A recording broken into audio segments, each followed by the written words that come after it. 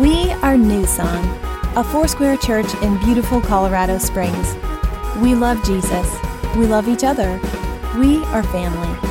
If you have any questions or prayer requests, you can always visit us simply by going to newsongcs.com. Thanks for joining us as Pastor Stephen Hibden shares an encouraging word of God's love. Well, praise the Lord. I am doing good. You're in your car with your son. You stop it right now. I told you. Hi, how are you doing, right? As a pastor, you gotta make sure that can be an issue. Thankfully, I'm in a stage of our life where our kids know to fake it sometimes, right? Right? But that's a flaw. We're not supposed to fake it till we make it.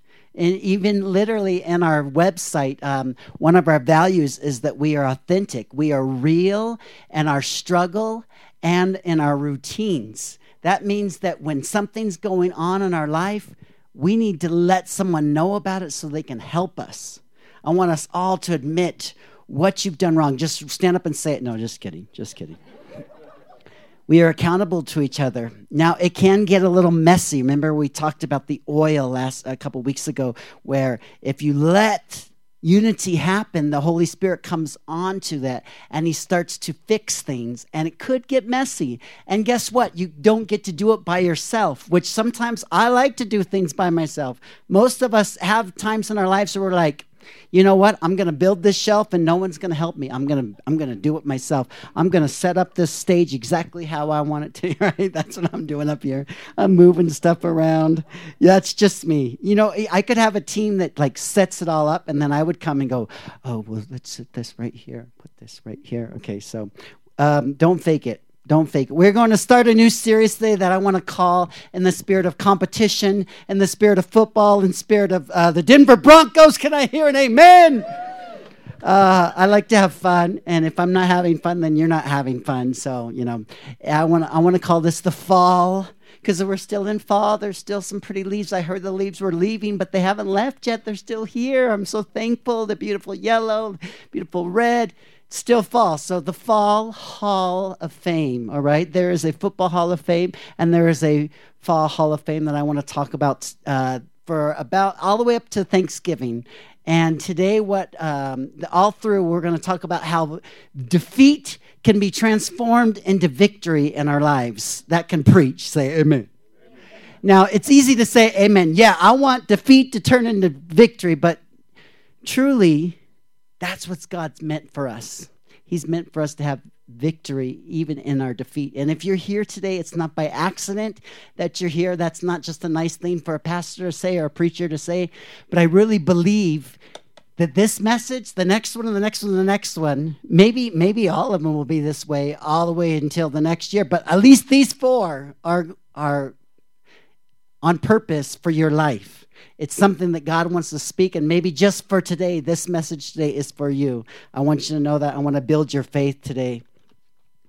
As I turn the page, there'll be, we're going into this series, and I want you to put on your, take off your church face and put on your game face, I guess. I just thought of that right now. But take off your church face and put on your real face, because I want to talk about unforgiveness. I want to talk about regret. Maybe you have a hurt from an assumed failure in your vocation or your calling. Maybe a setback, a discouragement. Maybe you have an addiction, a habit you just can't kick. You just can't get rid of this in my life. I'm 25, I'm 35, I'm 65, and I still have this roadblock. Maybe it's a disappointment. Something that happened in your past. Maybe it's a mistake. Maybe it's your fault. Maybe it wasn't your fault. Maybe it's lost time. Maybe it's a lost child. Maybe it's an insecurity. Whatever it is, God wants to address those things that may be keeping us from everything God has for us. And I want you to open your Bible to John chapter 11. We're going to look at a very familiar story. Everyone likes this story. But I'm going to try to give a different perspective on a little bit of this. I want to entitle the first message in this series, Overtime. The fancy title might be When Setbacks turn into comebacks. Amen. When setbacks turn into comebacks, that just sounds good. But God's got an overtime for us as well. Let's pray. Lord, we love you today. We thank you for the Bible. We thank you for people. We thank you for family. We thank you how you are weaving them all together in this place to build something, or to continue to build something that's going to not only transform us, because we need to be transformed. We can't do it by ourselves, but we're going to transform our community, our neighborhood. Lord, I want to do the impossible for you. We all want to. And so, Lord, I pray that you would speak to us through every message that we hear, and let me be separate from what the Holy Spirit wants to do. Let me be used by you in Jesus' name. Amen. Have you ever been late to something, or you felt really bad? You did something like you let someone down. I have a funny story of how, well, I don't know if it's funny. You can laugh anyways at the end, even if it's not funny. But, I was late to something once. It was my birthday. And I didn't even know I was going to be late to this because, I was on the way somewhere. I had my dad's Cutlass Supreme, and I wrecked it. I was 16. I just had turned 16, literally. I had had my license for a half a year because in South Dakota, you get it at 15 and a half. I wrecked the car. I dented the bumper, or the trunk. So I got home. I felt really bad. I was already late coming home. I didn't know I was late for what I was coming in for, but I was late. I walk in the door. I'm ready to cry. I'm ready to get yelled at. I'm ready to, I don't know, your first wreck, right? And I open the door, and there's 100 people at my house, and they all say, "Surprise!" And it was a surprise birthday for me. I didn't even know it was happening. Laugh. That's funny.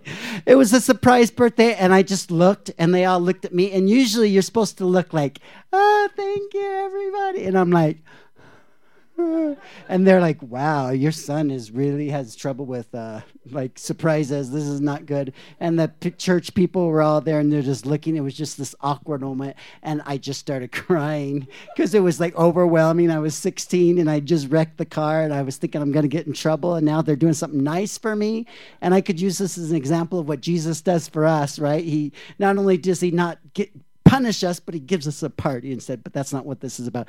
This is about me letting everyone down. I felt like I'd let everyone down, and it was just embarrassing. And I went to my dad, and I was crying, and of course they say, "Oh, that's okay. My dad is a nice guy. He's coming on the 20th of November. You'll have to meet him." But Dad, if you're listening, thank you for not yelling at me that night. But Jesus never had a wreck on his birthday. Christmas, I guess, is his birthday, isn't it? Jesus never. How come I look at you when I want just a little smile, a little laugh? Jesus' birthday is on Christmas. He didn't have a wreck on his birthday, but Jesus did seem, understand I'm saying seemed to let people down many times. He seemed to let people down. Did you know God never feels pressure when we're counting on him? "Oh, come on, you got to come through. Let the Cubs lose," or whatever it is. God doesn't have, whoever. I'm a Cardinal fan.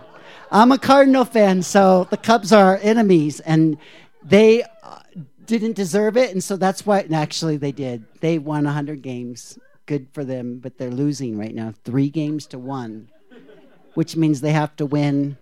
This is a message about football, so never mind. God never feels pressure when we're counting on him. When we pray something, God knows what he's doing because he's perfect. He knows when, he knows where, he knows how I'm going to do this. I know what I'm doing. Relax. Now, it's easy for us to say outside of a situation, right, Bob? You would probably say it to somebody else. You would say, "God always knows what he's doing. Don't worry. Relax. I got it under control. God's got it under control." And when you're in the situation, it doesn't seem that way. It's easy outside. But when it comes to sitting in a hospital on Christmas Eve, which maybe you've done, I've done, and thinking, are you going to heal my son? What are you doing, God? God always knows what he's doing. Don't tell me God always knows what he's doing, because it doesn't seem like it right now. Or maybe you're sitting at the door at midnight waiting for someone to come back home and they haven't come home. Someone tells you, I'm not going to put Bob on the spot again, but Bob tells you, God knows what he's doing. Don't tell me that when I don't think he knows what he's doing. It's hard to understand when we're in a dire place what God is doing. That it could be a place where God is transforming a setback into a comeback in our life. Two particular people I want to look at today who knew what a dire situation was. Dire, I looked up this word in the dictionary because I'm like, this is a good word, but I don't really know what it means. It means terrible. Have you been there? Dreadful, frightful, awful. I guess this is a Halloween message. Grim, grave, a serious situation, urgent. I am desperate. Have you been there with God? Pressing, hopeless. As I read this, try to forget that you know what happens, because most of you probably heard this story before. But look at it through the eyes of Mary and Martha, who didn't know what God was up to when he wrote this, or when this happened. John 11, 1 through 5, I'm going to look at first. And they may stay with me, but they may not. Who knows how fast I'll go or how slow. I sure appreciate you guys very much. Appreciate you. Now, a certain man was sick, Lazarus of Bethany. My last pastor used to say Lazarus, or two pastors before would say Lazarus. That drove me crazy. It's Lazarus, Lazarus of Bethany. So if you hear me say Lazarus, just go, no, raise your hand, because I understand. It should be Lazarus. The town of Mary and Martha, we have a long ways to go. Let's get there. It was that Mary who anointed the Lord with fragrant oil, the weird one who took her hair and wiped it on his feet to anoint him, whose brother Lazarus was sick. It was this Mary. Before the sister sent to him saying, therefore the sister sent, Lord, behold, the one you love is sick. Could be anybody, right? Isn't it? Jesus, the one you love. When Jesus heard that, he said, this sickness is not unto death, but for the glory of God, that the Son of God may be glorified through it. That's how the movies tell Jesus' English. Now, Jesus loved Mary and her sister and Lazarus. So here we are. We are at a place where they called to Jesus, I'm already having trouble with this because it's the one you love. Well, don't you love? Jesus loved a lot of people. And then Jesus replies, don't worry, this is not unto death that this will take place. Yes, it was. Lazarus dies. And I'm confused already. Yet she says, you love him. So Jesus loves Lazarus, right? He loves Mary and Martha. And so I would think Jesus heals Lazarus. Mary and Martha rejoice, the end. But that's not how it ended up. John's like getting our hopes up here. Like, okay, the one you love, he loves you, you love him. Come on, make this happen. We assume this is how it works. In Sunday school, Barbara wouldn't have preached it this way, but in Sunday school, we learned that, that's the way it works. That's our natural assumption. But when we start to predict our futures, because we are Christians, because we go to church, hey, I read my Bible, I tithe, I pray all the time, so God is going to do, right? He's going to do this. But when real life happens, we have questions. Now, don't criticize me until the end of this message, but we do have questions. Let's read just this next verse out loud, verse 6, together. Ready? So, when he heard that he was sick, he stayed 2 more days in the place where he was. What? Everybody say, what? No, you don't have to, but it doesn't say, but when he heard. It says, so. When he heard that he's deathly sick, he's dying, he stayed where he was. Verse 7, Then after this, just stay with me. Let's do this, okay? Then after this, he said to the disciples, no. I mean, you don't have to read it with me. Just stay with me, okay? Because I'm gonna do a big chunk here. Let us go to Judea again. Thank you. The disciples said to him, Rabbi, lately the Jews want to kill you there. They want to kill you there. Don't go there. Jesus said, are there not 12 hours in the day? If anyone walks in the day, he does not stumble because he sees the light of this world. But if one walks in the night, he stumbles because the light is not in him. The disciples, they were young. They were, what? What did you say, Jesus? These things, he said after that. Our friend Lazarus sleeps, but I'm going to go and wake him up.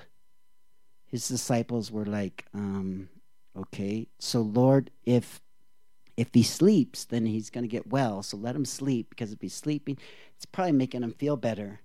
However, Jesus spoke of his death when he said sleep. No one understood what was going on at this point, often like our lives. But they thought that he was speaking about taking rest and sleep. Then Jesus said, okay, guys, Lazarus is dead. Okay, he already died. Do you understand this? And I'm glad for your sakes that he died, because I want you to believe, because you still don't know me, do you? You don't know who I am.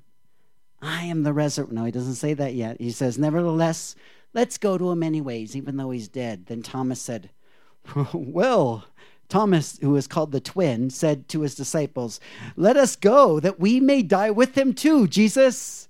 And Jesus is like, yeah, okay.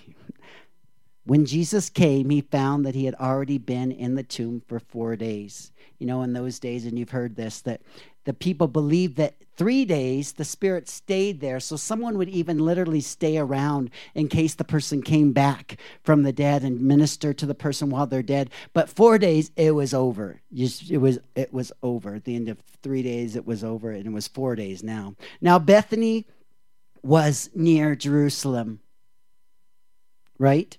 I want to ask a question right here. Why did Jesus let this happen? In verse 15, he explains, it was for your sakes that this happened, so that you may believe. He wanted to wait till everyone knew that Lazarus was dead before he accomplished what he wanted to do. Now, I'm not saying Jesus made Lazarus die. I'm not saying that happened. I'm just saying, sometimes we think life is over. Sometimes we think ministry is over. Maybe you think marriage is over. Maybe you think success is over in your life.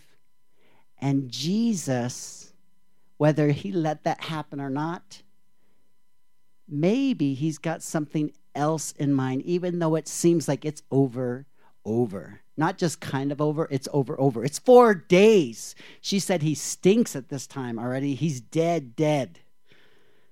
Sometimes when I've ministered at summer camps, and I think I got a great message, and I'll share it to the kids, and I'll say, this is it, and then nothing happens, and I think, wow, well, that was it. Sometimes that's when God shows up. After I've done my part, then the Holy Spirit comes in. Well, he's already in the room, but he comes and starts to minister, and God does this thing after us. Sometimes when we don't expect it, God knows what he's doing. Let me just remind you today.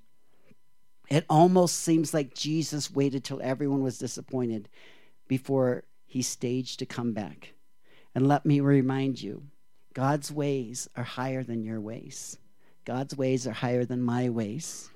I want you to consider what you've dealt with in the past. If it's a disappointment, if it's a regret, if it's an unforgiveness, if it's a failure, whatever. God's ways are higher. He knows what he's doing. Let's look at 18, okay? Doing some work here.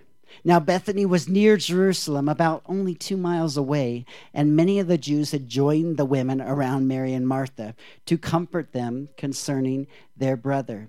Then Martha, as soon as she heard that Jesus was coming, she ran out to him. Mary had an attitude. She was sitting at home. She's like, no, I'm not going to meet him. Now, Martha, you got to hand it to her that she ran out to him. And she said, Lord, if you had been here, my brother would not have died. She didn't yell at him. She didn't say, you're wrong. She just said, if you would have been here, I would have believed. You could have fixed it. But serving, following Jesus can be disappointing. Right here, she had followed Jesus so long, but she was disappointed. I wish she would have been here. You know, we sang the song growing up, I have decided to follow Jesus. And we sing it with a smile. And as a kid, I never understood because that song is not necessarily a happy song. It goes, no turning back, though none go with me. None of my friends go with me. I'll still follow you, no turning back. And then they'd say, let's get saved. And I'm like, what? You know, this sounds very hard to me. You're making this sound so good, but no turning back? I can't turn back. In fact, the Bible talks about leaving brother and sister for me, leaving father and mother. When we hear something at church, we can often perceive it as candy-coated. And I wrote this, and I didn't mean it to be a pun, but it's pretty good. So I'm going to just read it to you. I didn't mean it this way because I was just abbreviating because I want to hurry up. But I wrote this. When we hear something at church, we can often perceive it as candy-coated.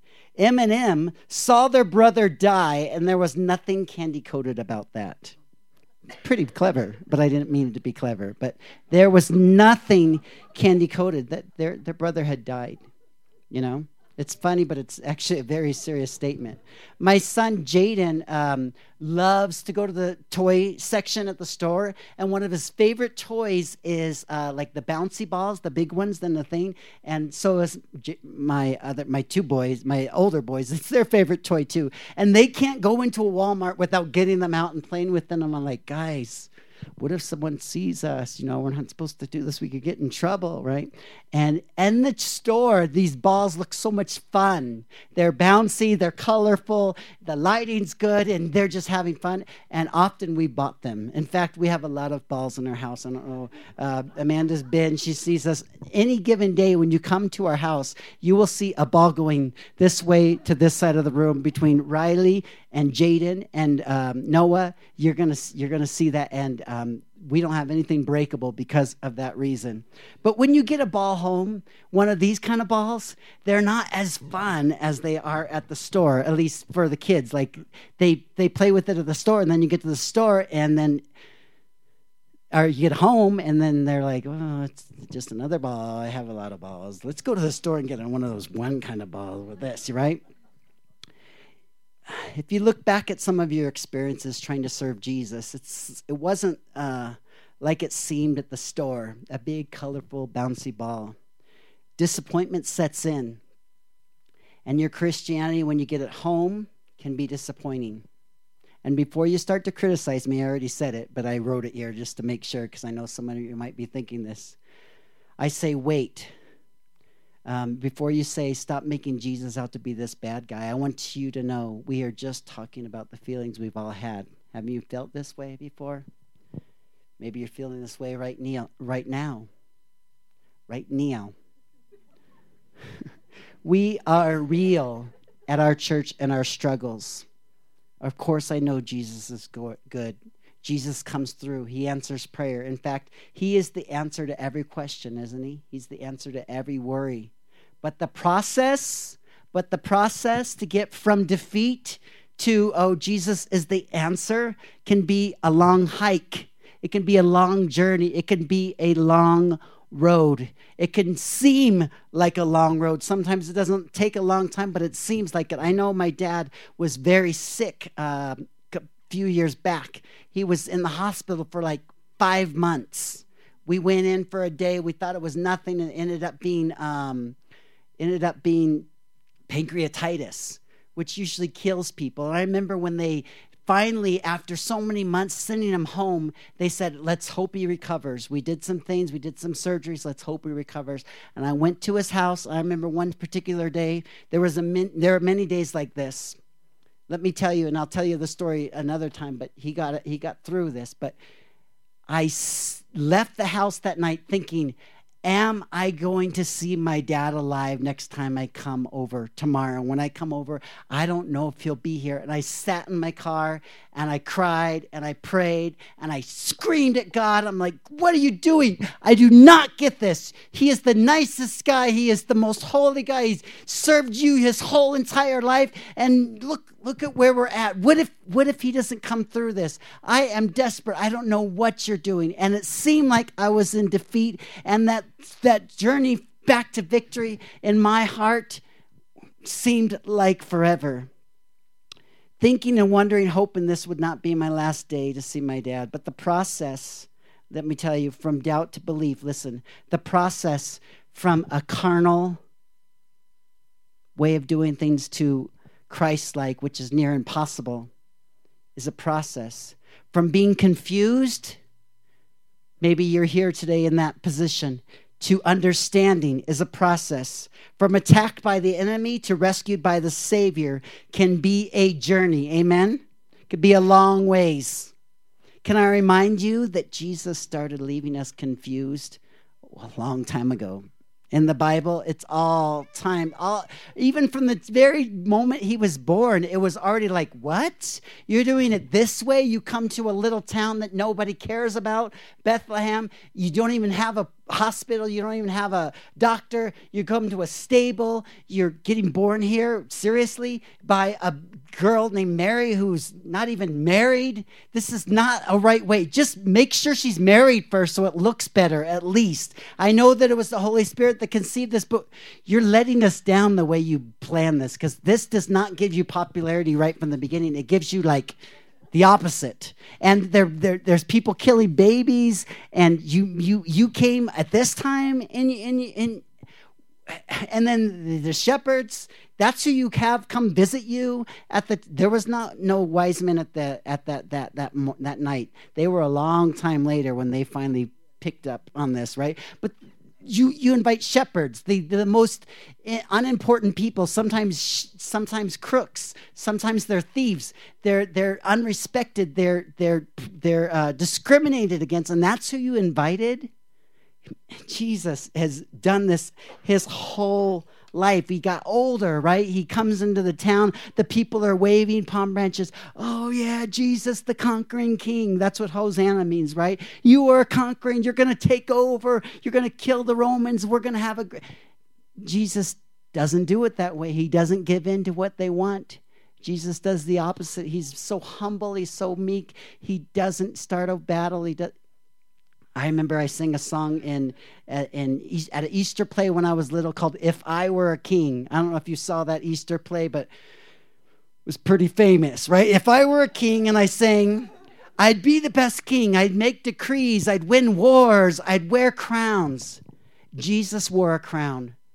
Not the same kind of crown that we would have expected, right? Just so confusing. Jesus has left us this way many times. I'd sit at the hospital in my darkest moments with my dad, horribly sad, and you wonder why someone's not getting well. Maybe you're here today and you wonder why you're not married yet. You wonder why you haven't gotten rich yet. You wonder why you haven't had success yet. You wonder why you're not a minister yet. You wonder why you're not the boss yet at your job. You're not getting what you want. Jesus knows what he's doing. Yes, sin and the nature of living in this world will bring defeat, but God's viewpoint is different. He's looking at it from a different viewpoint. He's got different priorities, the way he's different concerns with the way he's looking at Shelley's life, the way he's looking at your life. He's got a viewpoint that we don't have. I went to Pikes Peak finally a couple weeks ago, and I saw Colorado Springs from a different viewpoint. I didn't see Union Boulevard and the trees next to me, and I wonder when Academy's coming. It's got to be coming. Maybe I did look at my phone. I did it wrong. Am I going the wrong way? Up there, you see, Academy's there. 24's here. 25's here. Ed's house is here. Ed plays the saxophone, right? And this has nothing to do with anything, but he plays the saxophone in the Army band, right? It's not just a marching band, it's like a rock band. And I went to their concert, and they're like legit. Like, seriously, I just wish that they would come and play here, but it's a church. They probably can't play here, but hey, God sees where your house is. He knows what you're doing. He has a different viewpoint. God's perspective looks much different. Let's look at what happens next, verse 22. Say amen, you're still with me, or smile, just smile. Okay? You got the whole day after this to serve God and do whatever you want to do or not serve God. But right now you're in church. So let me get through this. I got to get to the end of this today. So just stay with me and stay engaged. All right? Thank you, my friends. But even now I know whatever you ask of God, God will give you. Martha's saying this to Jesus. I know you can do something even though you didn't. I know you still are God. And Jesus says to her, your brother will rise again. Martha said to him, I know he'll rise again in the resurrection of the last day. She's already pretty much given up, but she still trusts. She still believes. She still focuses on Jesus. And Jesus says to her, I am the resurrection and the life. If you believe in me, you may die, but you will live. And whoever lives and believes in me shall never die.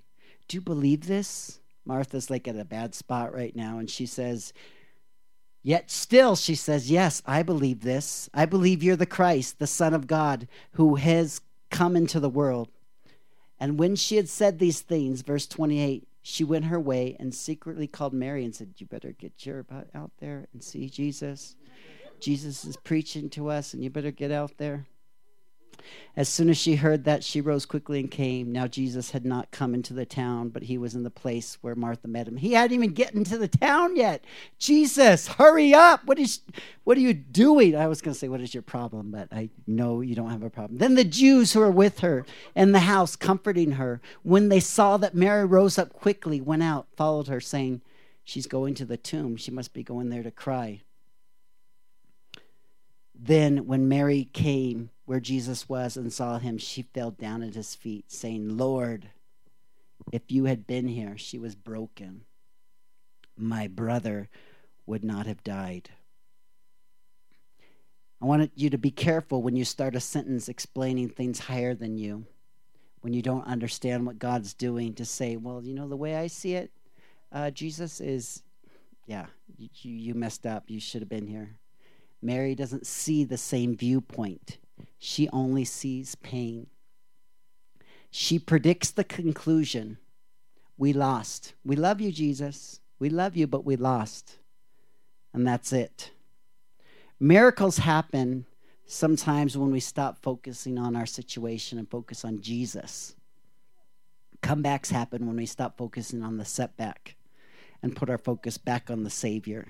Yes, that's easy to say, I know.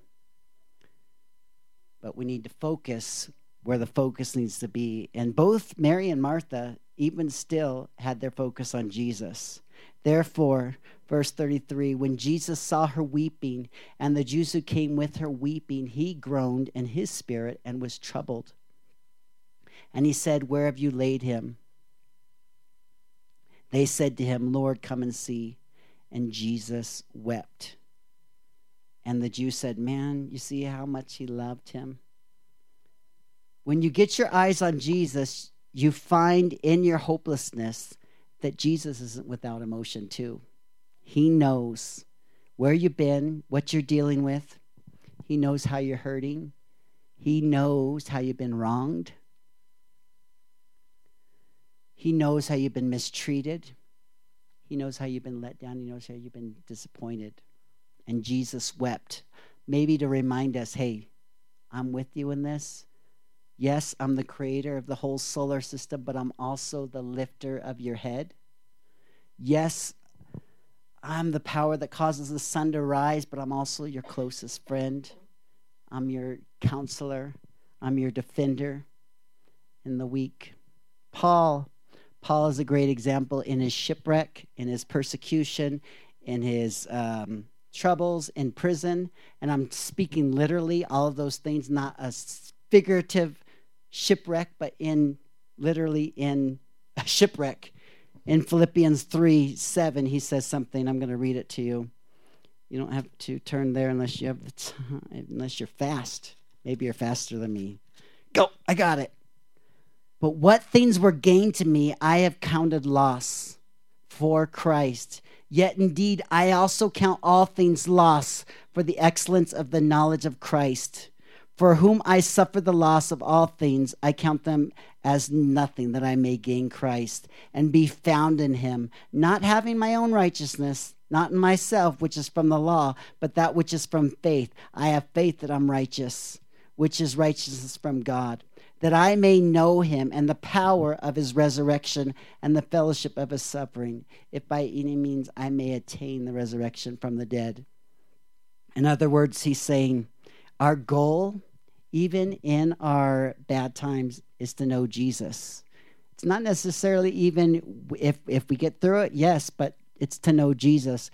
Through my prison sentence, through my shipwreck, what my goal has been is to know Jesus. And I've gotten to know Jesus. And one day when I get to see him, it's going to be a lot better. That's hard for us to understand. That's permanent, or that's spiritual stuff. We want temporary stuff. But that's the truth. That's the truth. That's what we need to learn through all those things. You won't be disappointed if you find Jesus through your setbacks. Would you come up, Amanda? This doesn't bring us answers to what we need. It doesn't bring us answers to our questions.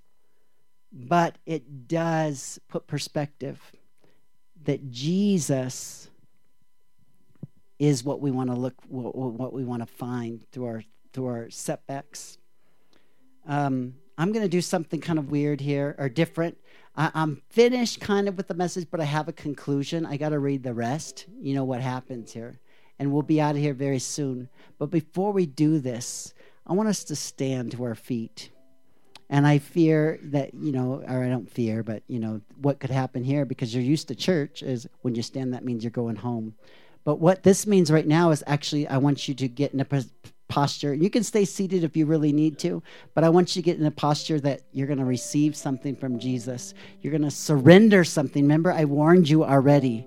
40% at least surrender, 10% surrender, do something. And it doesn't need to be in the way I see it. And the way I see it is you surrender by coming to the front. But maybe it's a surrender just in your heart as you're standing. I want you to be comfortable. I asked some people to come up and at least be here. If you need someone to pray with you, would you come up, those ones that I talked to? And if I need to bring some more up, then we'll do that. But I asked a few people to just stand up here. Your wife's in kids ministries. Your wife is is sick. That's right. We would pray for Anna Faith. I'm going to bring. Could you guys come up as well? Just so we have. Would you guys come up as well, Barbara and Mike? Just be up. If you don't need to come to a person to surrender something, that's fine. But I want them to be available. And you guys better surrender something too. You're not out of it just because you're praying over people, right? I'm gonna mention the things that I talked about. Unforgiveness. Maybe you have a regret. And I literally wrote these down because I prayed over this. I prayed what do you want to say? Regret from a bad move. Hurt from an assumed failure in your vocation. Discouragement. A general addiction. A habit you can't kick. Well, I better not come up because everyone's going to think it's a habit. Well, we need to be real in this place. If it's a disappointment, maybe it's a mistake. Lost time. I mentioned maybe it's a lost child. Maybe it's just a roadblock in your life. Maybe it's an insecurity. Maybe it's a wish or a dream that you just said, guess you're not going to do it. Jesus, I love you. We lost. I love you, but we still lost. Maybe you need to not let go of something God's put there in your heart. As they play, we're just going to take a moment for the Holy Spirit to minister. Would you just close your eyes? Lord, you see our hearts. You see our needs. You see where we're at. And we want to be real in our struggles, our routines with you. And today, right now, in the next 3 minutes, we're going to give up something to you. And maybe we'll do it right at our seats, or maybe we'll come up to someone.